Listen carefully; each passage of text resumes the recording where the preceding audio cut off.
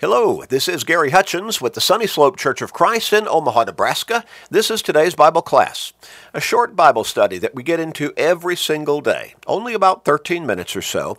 But even that short period of time keeps us in God's Word, and that helps us to stay strong in our faith. Because, as we keep emphasizing, faith comes by hearing the Word of God, Romans 10 and verse 17. But it also helps us to stay focused on our relationship with God and to maintain a more spiritual and therefore positive mindset to be able to deal with life every day, with all of its challenges. You know people in your life who need to turn things around, don't you? They need to change their focus. They need to start thinking about their relationship with God and their soul's salvation. Help them to do that by sharing these short studies with them every day through Facebook friends, text messages, and other technological means. But share with your family members, friends, work associates, neighbors, with literally everybody you can every day. You may help somebody turn their life around and get to heaven. What a great blessing for them, but also a great blessing for you. So make that commitment and start sharing today and every day with everybody you can. Can God save a crook? Well, in the first section of this particular study, last week, we went into detail showing, oh yes, God can save even a crook. But again, that was simply a representative identity of sinful lifestyles. God can save a crook, He can save a murderer, He can save an adulterer, He can save an adulteress, He can save someone all caught up in all kinds of sexual promiscuity, He can save liars and thieves, He can save violent people, He can save murderers. God can save the sinner from the guilt and condemnation of his sin as that sinner, and we're all sinners, comes to Him through Jesus Christ, repenting of his sin and confessing his faith in Jesus as his Lord and Savior and God's Son, and surrendering to Him in baptism, at which point the blood Jesus shed on the cross as the perfect sacrifice to pay the price for the guilt of the sins of all mankind will cleanse that individual of the guilt of his sins or her sins. Yes, God can save a crook. God can save you. As bad as you might think you are, as rough a life, as ungodly and sinful a life as you might think you have lived, God can save even you if you will come to Him through Jesus Christ, His way. Well, it's important that we understand. Now, a lot of people, they don't want to have to make any commitment, really, to God or to their Savior. They just want God's forgiveness. They want God's gift of eternal life. But they don't want to have to live the life of faithful Christianity. There's a comparison that we can make from Numbers chapter 32.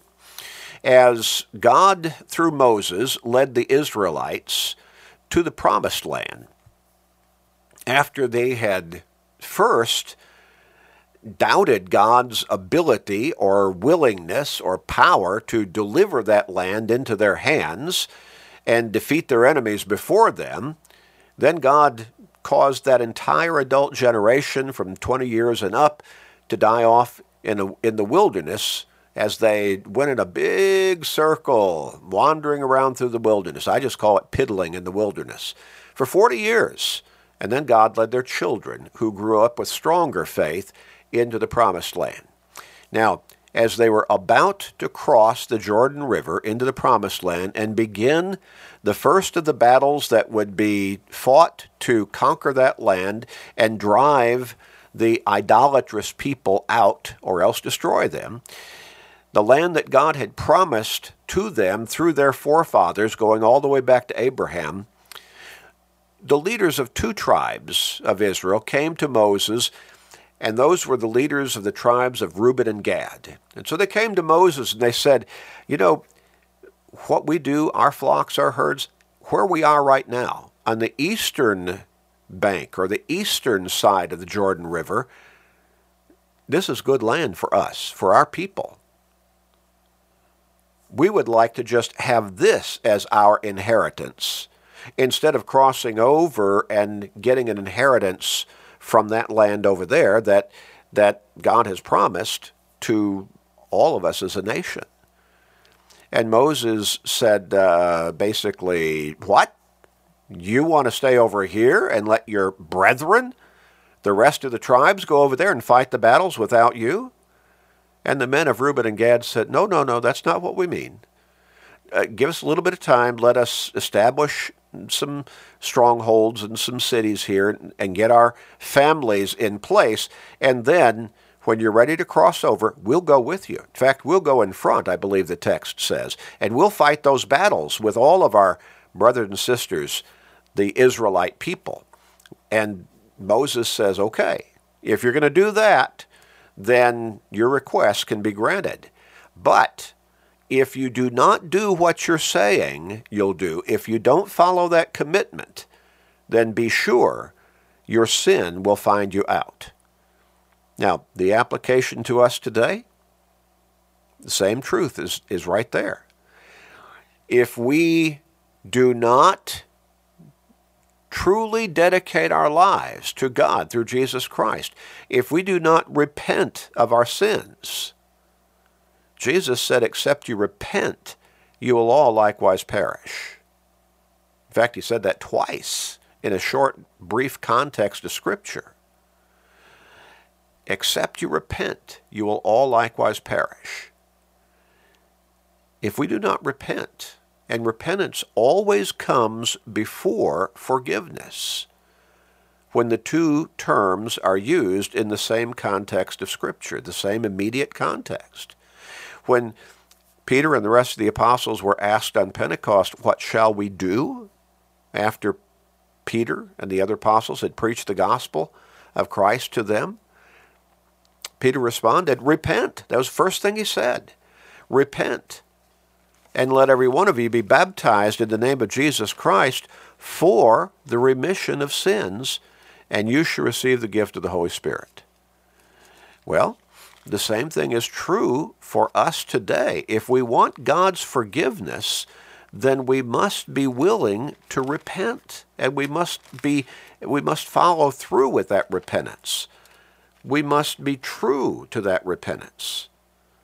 In Luke chapter 13 and verse 3 again, I tell you no, but unless you repent, you will all likewise perish. And Jesus repeated that same statement, that conditional statement, except you repent, you will all likewise perish, 2 verses later in verse 5. Well, repentance is required.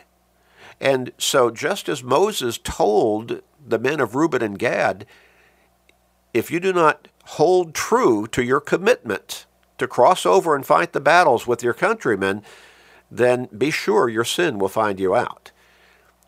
For us today, if we're not ready to repent, truly repent, turn away from our sin, then be sure your sin will find you out. Attitude. It cannot be one of arrogance.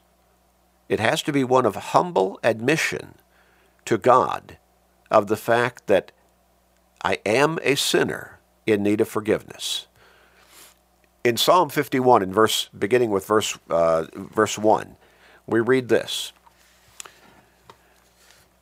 Have mercy upon me, O God, according to your loving kindness, according to the multitude of your tender mercies.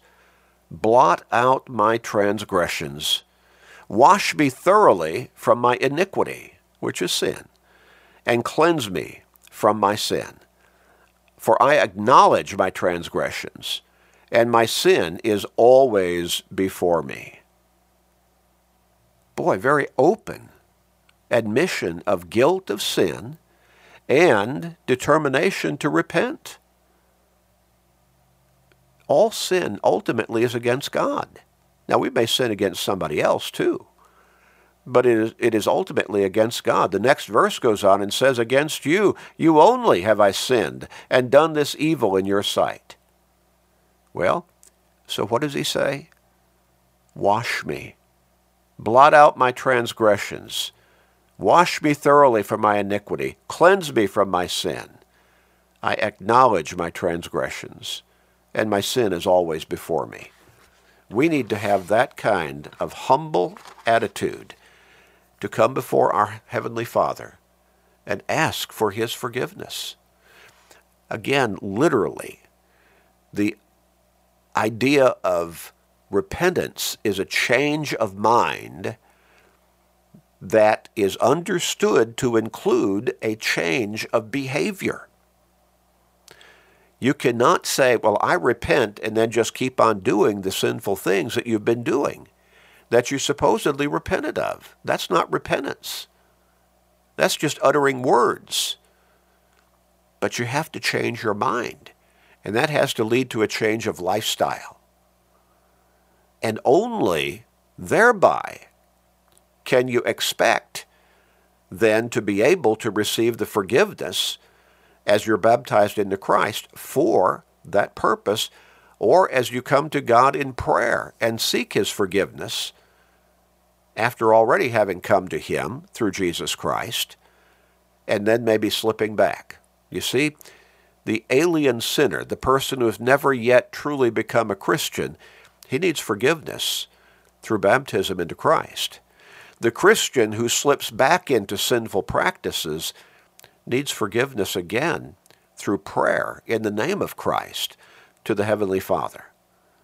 You can be forgiven if you truly repent, and if you truly seek that forgiveness God's way.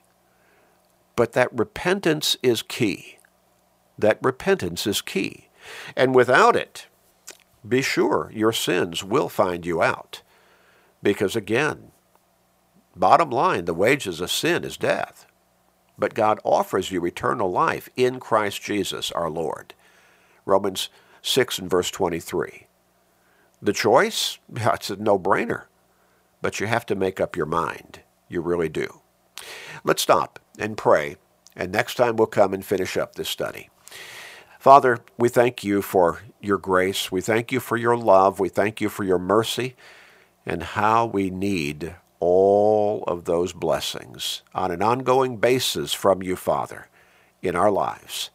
And people all over the world need to come to recognize they need your mercy, your love, your grace, so that we can be forgiven and stand justified before you through Christ, as he shed his blood on that cross on our behalf.